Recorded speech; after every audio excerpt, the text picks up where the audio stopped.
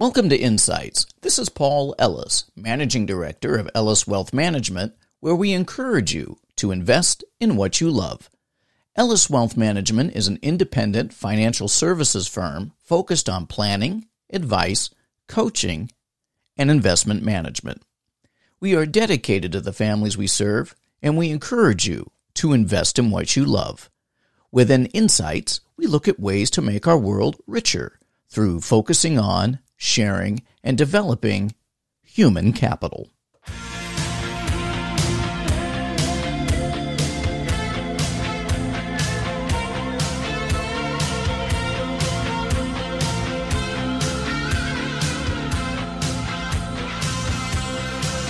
Well, all right. What a great day it is in the beautiful Pacific Northwest. Good morning. We are back today with our friends Jim Bergeron and Brian Beret, continuing our discussion in the Family Wealth Series.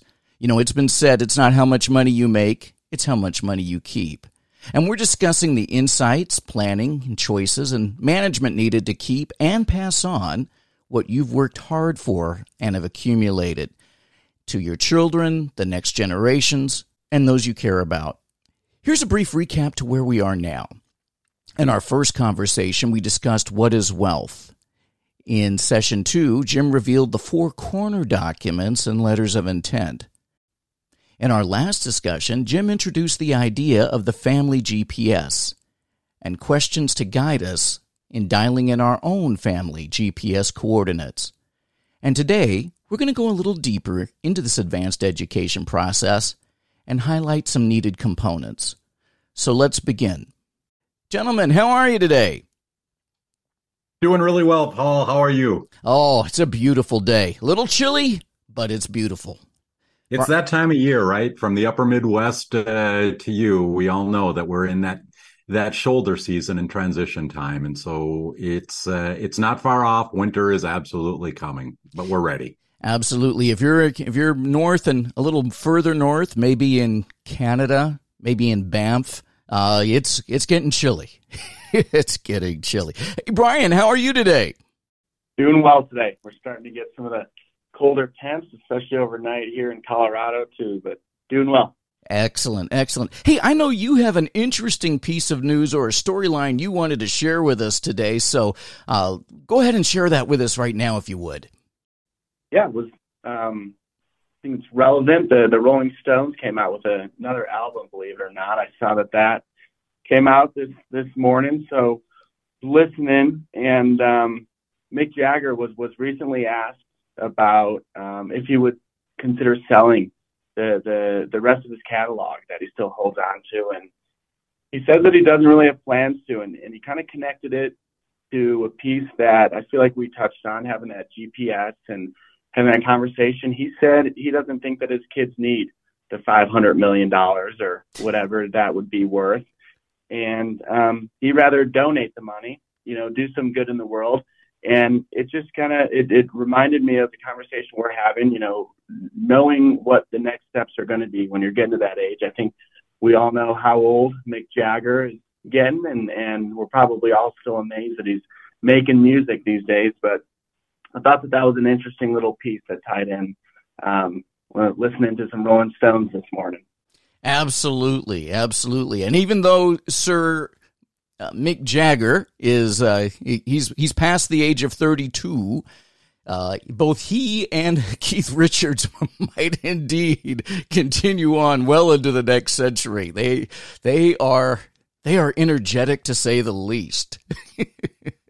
But that's really a good point, that he has really sat down and thought about his planning.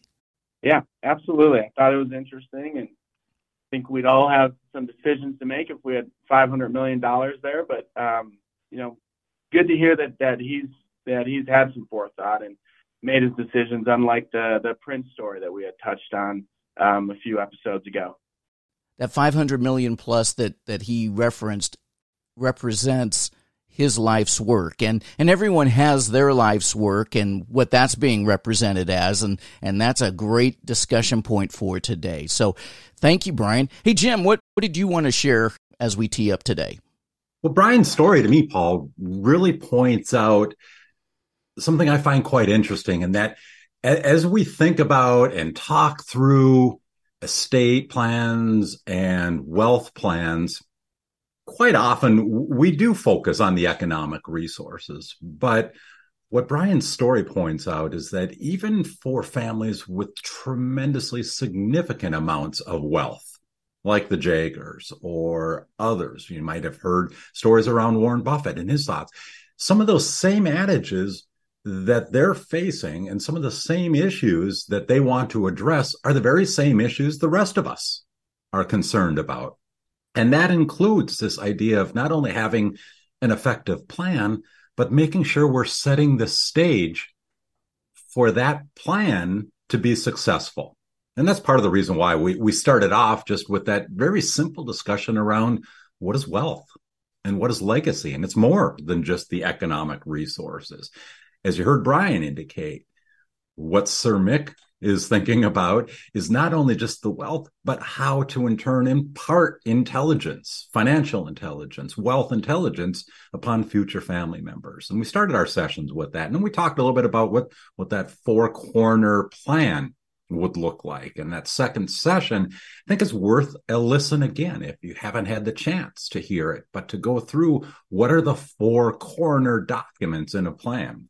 And then finally, we spoke in our last session, Paul, about building that family GPS unit.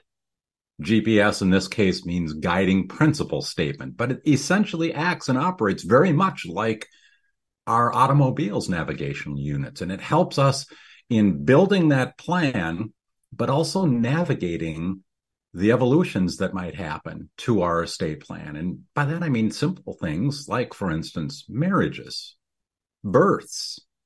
Those are tremendously important.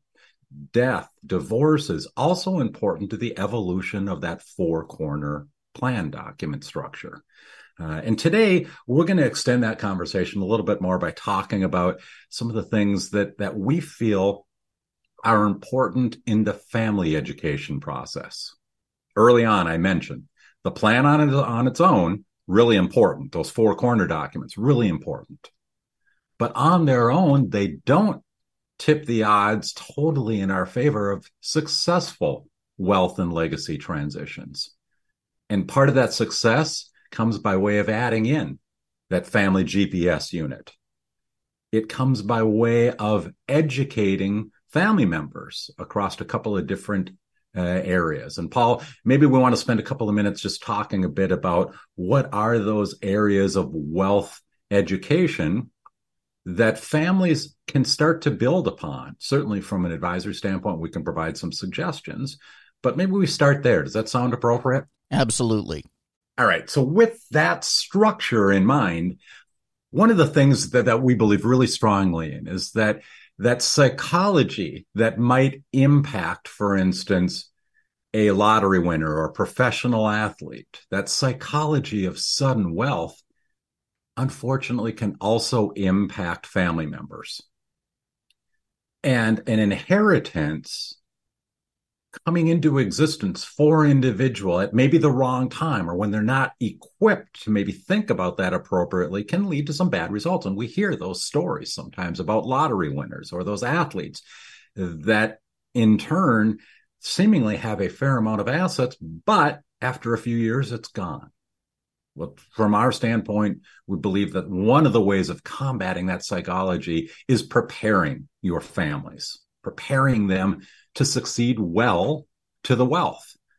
And there are three broad categories that we think of when we think about this wealth education context. And they're categories that you can in turn with your families interact on. First, financial intelligence. And as exactly as that seems, it's building wealth acumen. And it can start at very young ages.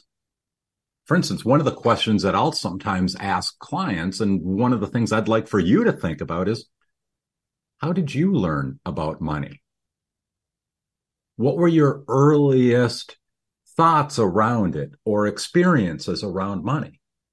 In some cases, families are very open and discuss financial concepts. They'll discuss things like the difference between a need versus a want for a preschool age child. Sometimes, though, families don't discuss it, and it's not necessarily because the family doesn't want to. It just may be that the fabric, the history of that family has indicated it's just not something we are open and talking about. And maybe parents or grandparents learned that themselves when they were young. But what I'd ask you to think about is, how did you learn about money? And if that was effective, now let's look for ways to emulate that effectiveness with children or grandchildren. If not, let's not replicate it. And there are some things that we can do. When it comes to financial intelligence, Paul, one of the things that we'll sometimes talk about is maybe taking certain milestone events. We're in the fall season now, approaching year end, but many of us as families just sent kids back to school, back to college, and in some cases for the very first time.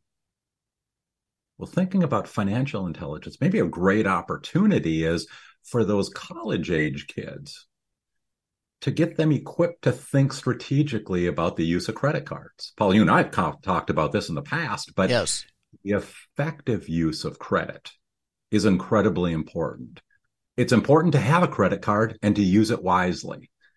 Now, that said, sometimes we shiver a little bit about that, but at the same time, establishing that credit score early on means that when it comes time, maybe post-college, that first job, that interview process and application is going to include a credit rating. Buying or leasing a car, purchasing a home. It's almost on all of the applications that now newly minted adults are going to be faced with. And establishing that credit score early and building it early, incredibly important. Wouldn't you agree, Paul? Absolutely. And they're waiting for them as students. They've got the little tables all set up with a beautiful tablecloth and sign here on the dotted line. Boy, I know it's one of those where, as I said, I shivered a little bit with our son. He's now just recently graduated, but I know there is that potential for misuse. The other side of that coin is if you don't have that type of intelligence, maybe you think, as I did when I was a newly minted freshman in college, that it makes absolute sense to cash advance Visa to pay MasterCard. Probably not the wisest decision that I ever made. I learned the hard way. And if you were to ask me that simple question, how did you learn about money? I would respond with, well, here's a story. And then the follow-on to that is, yeah, I don't want my kids, my son, for instance, to learn the way that I did. And that's part of it. So the first step would be financial intelligence. Next, I think there's a broad category that I would put under the header of intellectual intelligence. And again, Paul, we've talked a little bit about this, but intellectual intelligence, while it seems rather subjective, fairly simple. What I think about is building that foundation for thinking wisely about wealth. We all talk about the idea of, as for instance, our family members maybe secure that first job, making sure that they are enrolling in that 401k plan as early as possible and taking full advantage of it. Now, one of the benefits is a lot of plans now have auto enrollment features, means that new employees are automatically enrolled up to the level at which a company will match their contributions. But it's incredibly important to understand that and to start thinking long term. Paul, I'm interested in your thoughts on this, but when I think about, again, my own son, one of the things that I can recall is when he started to earn some income during summer employment between school years, one of the things that we talked about was starting to put some money aside into a retirement plan. And I could see the look in his eyes when I mentioned this idea of putting money that he'd earned right now, hard-earned money, aside that he can access 40, 45 years from now. It's a bit of a difficult sell. But that notion of building towards those long-term goals, it's part of building that intellectual intelligence. And again, that's just an example, maybe at a late teen or early adulthood level. But we can do this across a lot of different areas. And again, Paul, the idea is to start to help family members think about setting those goals and working towards them financially. And again, this is something that you've worked on an awful lot with the families that you work with directly. Anything you would want to add there? Yeah, it reminds me a time when I was having a discussion with a set of NFL rookies. And so I'm at this particular team's headquarters, and there's rookies in the room, young first-year players that are going to play in the NFL, and they've got this paycheck that they're going to receive. And one of the things I did was I shared with them about their 401k plan and what the NFL had done to really entice them to take full advantage of this plan. It's a phenomenal plan. And one of the young men said, "Yeah, but I can't touch that until I'm 40 years of age." Now, you're looking into the eyes of a 22-year-old, a 23-year-old, and the idea of money now versus money later, well, that was something that we had to kind of have a discussion about and the importance of.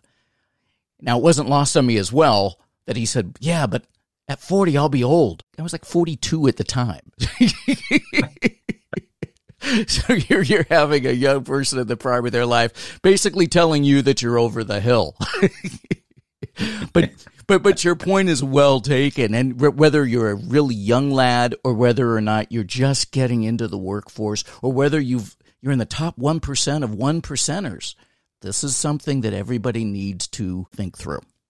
Yeah, to me, that story really resonates for a couple of reasons. I've had a few of those humbling, eye-opening experiences where someone will impart upon me the fact that I have wisdom that has been born out of a number of years, meaning I am old. And at the end of the day, in a lot of individuals' eyes, that to some degree means you think a little bit differently. What I would say, though, is this, and that very notion, Paul, that you get at, the idea of addressing how to think intellectually and rationally about the wealth, doesn't happen overnight. For those individuals that we talk with, where it may be a bit of a difficult pill to swallow, at the end of the day, it's that ongoing conversation. And within families, the families that are listening to this, that, again, is something that the earlier you start, the better, but it doesn't mean that you've missed the window. If your kids are already on their own, establishing their own careers, there are ways that we can continue to make them ready to receive inheritances, make them ready to be equipped psychologically to think about wealth rationally.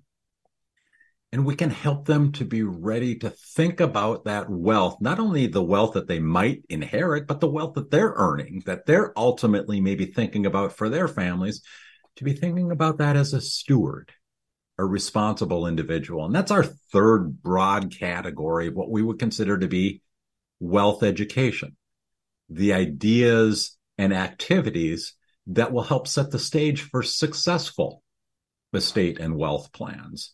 But that notion of stewardship, at the end of the day, I think of it this way. I want my son, Joe, 21 now, to be thinking about wealth as a steward rather than a recipient. And by that, Paul, what I mean is this notion of a recipient thinks about money in, money out. If you were paying attention recently, one of the very, very large lottery pool winnings won by a person in California, over $1 billion. And then as far as that money goes, one of the first things that individual did is buy 4 different really expensive properties. And we're talking multi-million-dollar properties. And just the expenses alone of upkeep, maintaining those properties, starting to close in on close to $300,000 to $400,000 a year. And that, to me, is an example of that notion of money in, money out. This happened really quickly after those winnings were secured, rather than maybe taking some time to digest and think logically through it. To me, a steward of wealth maybe does take a bit of that step back and starts to think about what's the purpose behind what is now a rather large influx of wealth. What's its purpose for me, for my family? How can we use it effectively? Paul, something you, I think, have been faced with as well, or at least have had the chance to deal with from a client standpoint. I'll let you add in a couple of thoughts. My mind goes to this episode of Sanford and Son. Now, for those that don't know Sanford and Son, it was a sitcom in the 70s, and this older gentleman had a business, and his son helped him, and his son was an adult. And his son came into some money and was wanting to play poker. Okay. And Fred Sanford said, son, a fool and his money are soon parted. Well, fool, it won't be long now. And It's interesting that as a recipient of money in a windfall environment, this idea of spending it as fast as you can really is a mindset. And people need to understand that there are a circle of people waiting for other people to receive that money so they can swoop in and try and sell them things or separate them from those things. Mike Tyson once said, one of the things that he had to learn was, as hard as he worked for the money that he did in the ring, there were other people that were working every bit as hard to separate him from those winnings. And so I think that having a mindset of a recipient versus being able to manage your money or being a steward over your money is so important. You don't want to be in one of those episodes of Sanford and Son where someone's asking, hey, a fool and his money are soon parted. Well, that's a great example. And from my standpoint, it really resonates because, again, it is that exact example of the fact that if we just expect family members to have this background, that expectation sometimes is found wanting. And I think about, for instance, even the fact that in schools today, it's rare that there is a program around just simple financial concepts, but giving, again, that base level foundation of things like, for instance, compounding, use of credit, setting those goals and saving towards them. Think of those things as maybe wanting, and it's up to us as families to help our family members, kids, grandkids, understand those concepts. And even for families with adult kids, with maybe children of their own, that notion of stewardship is something that can be, in turn, effectuated through some fairly simple activities.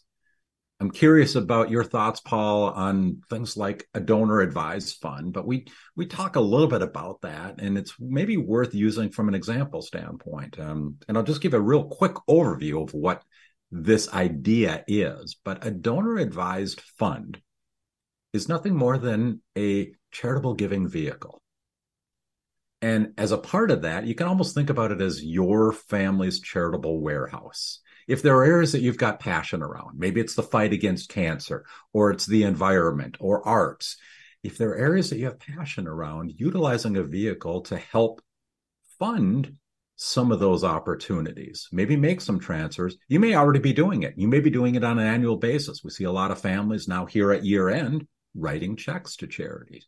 That's great. It evidences something that you're very passionate about. When I think about stewardship, I think of that as an opportunity maybe to bring family members together around areas of passion. And a donor advised fund allows you to essentially set up your own warehouse. You can put assets into that, and it doesn't have to be a lot. We're not talking about Mick Jagger type of wealth here. It can be fairly simple, low amounts that you in turn will generate a really usable income tax deduction for. And you get that right away, right when you put the assets in, but the assets don't have to come out of your warehouse to particular charities until you make the recommendation as to when and which charities you want to benefit. Now, here's the power behind it. I love the income tax deduction. I love the opportunity of funding areas of passion that you might have.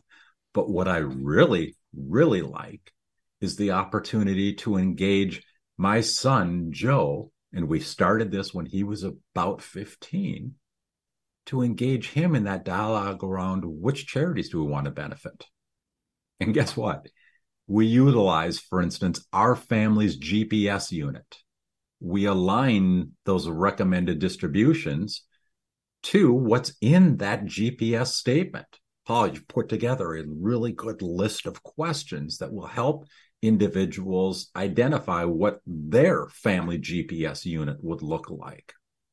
But aligning that with these recommendations on distributions is powerful. Now, in our family, what we've done is to ask Joe, and we started this when he was about 15, to make a recommendation. Which charity do we want to benefit? We've got some money that we can do that. Let's make this decision together. And Joe, we want you to participate in that conversation.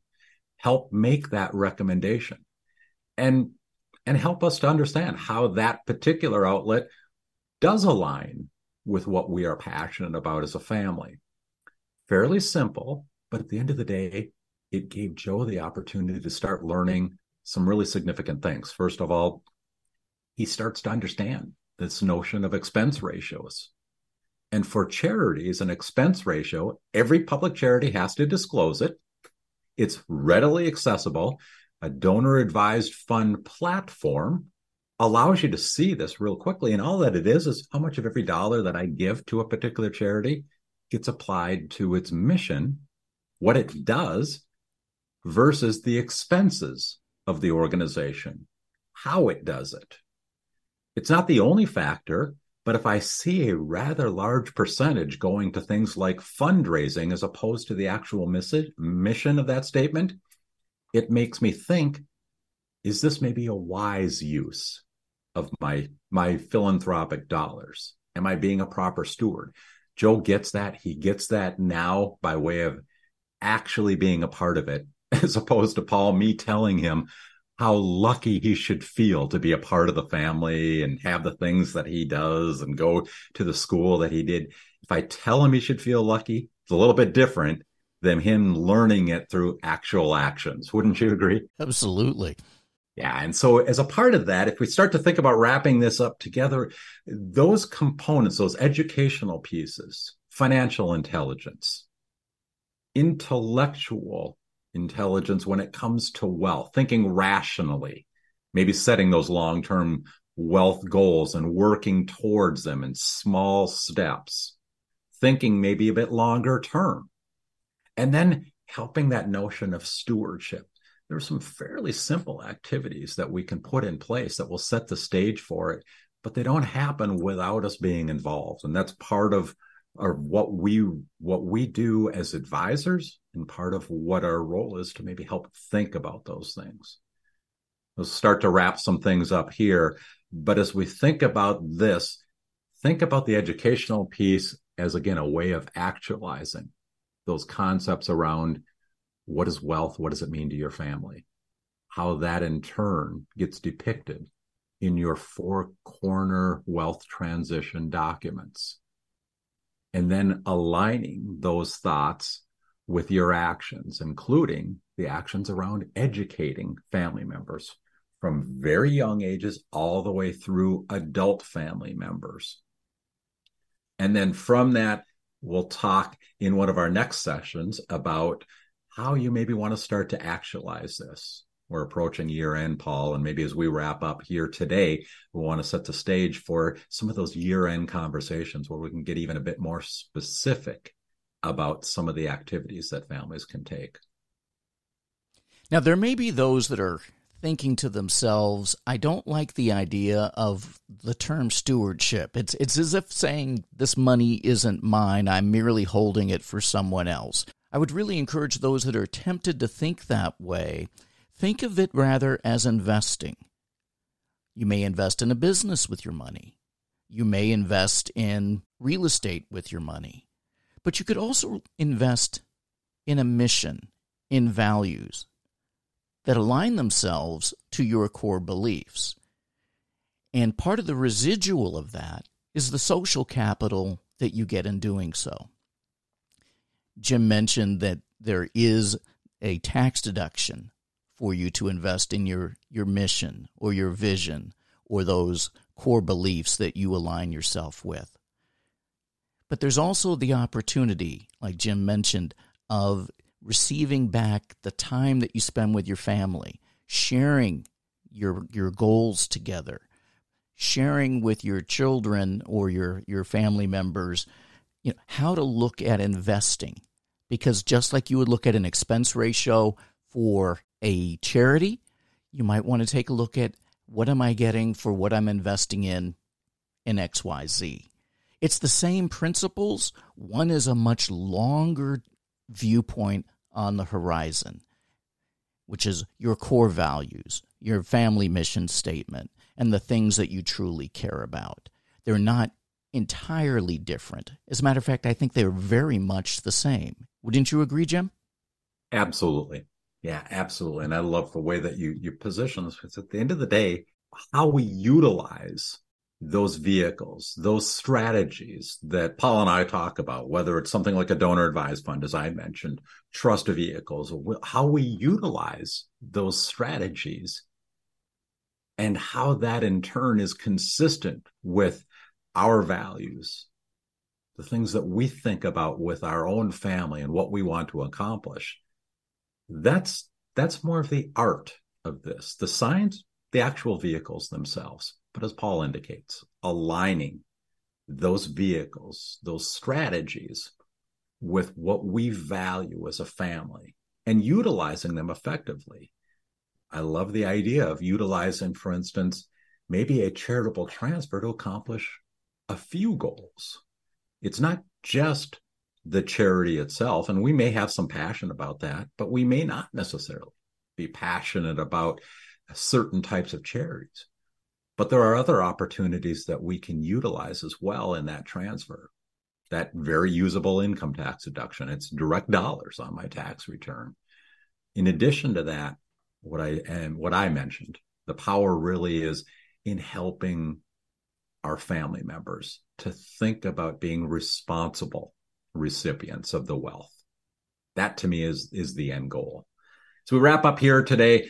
Paul, one of the things we will probably want to get into a bit more in our next sessions is the idea of, at year end, great opportunity to start to finalize some of those plans for this year, but thinking ahead as well. And in our next session, we will talk a bit about not only just what's appropriate now, but looking ahead to 2024 and 25. There are some pretty significant changes on our horizon. And I think it's important for families to start thinking about and maybe digesting some of those potential changes in the tax law and the environment in which, for instance, legacy plans are created. We want to start to think about that now so we can digest it rather than having to rush to make a change when a law change happens, for instance. That's part of what we'll talk about in our next section. I do know that Nuveen would like to share some information with our listeners of an important nature regarding advice. And would you be willing to share that advice? Sure, we'll do so here. This material is not intended to be a recommendation or investment advice, and it doesn't constitute a solicitation to buy, sell, or hold a security or an investment strategy, and is not provided in a fiduciary capacity. The information provided does not take into account specifics or objectives or circumstances of any particular individual or family, or suggest any specific course of action. Investment decisions should be made based on your individual objectives and circumstances, and in consultation with your advisors. The views and opinions expressed here are for informational and educational purposes only as of the date of the production, and may change without notice at any time based upon numerous factors such as market or other conditions. Additional risks and uncertainties may not come to pass, and so as a result, you have to consider these as informational discussions directly. Nuveen does not provide legal or tax-based information. Nuveen provides investment advisory solutions through its investment specialists. Well, this has been a terrific series, not merely knowing what to do, but real examples of how to do it. And so thank you, Jim. Thank you very, very much. Brian, is there anything you want to add? Nope. I think a lot of that resonated with me. I know I'm probably a little closer to graduating college than you guys. Not to age you at all, Paul, but yeah, a lot of, just using your credit wisely and all that. It can be tough in today's environment, and I think it's a really important conversation to be having with kids. So really enjoyed a lot of the conversation there, and definitely something that resonates with me. Excellent. Well, listen, gentlemen, I want to thank you. Thank you for your time today. Thank you for sharing real insights in not only theory, not only ideas, but the practical applications that we can use to make our life and our world a much, much better place. And let me encourage everyone as we head into the rest of this month to always invest in what you love.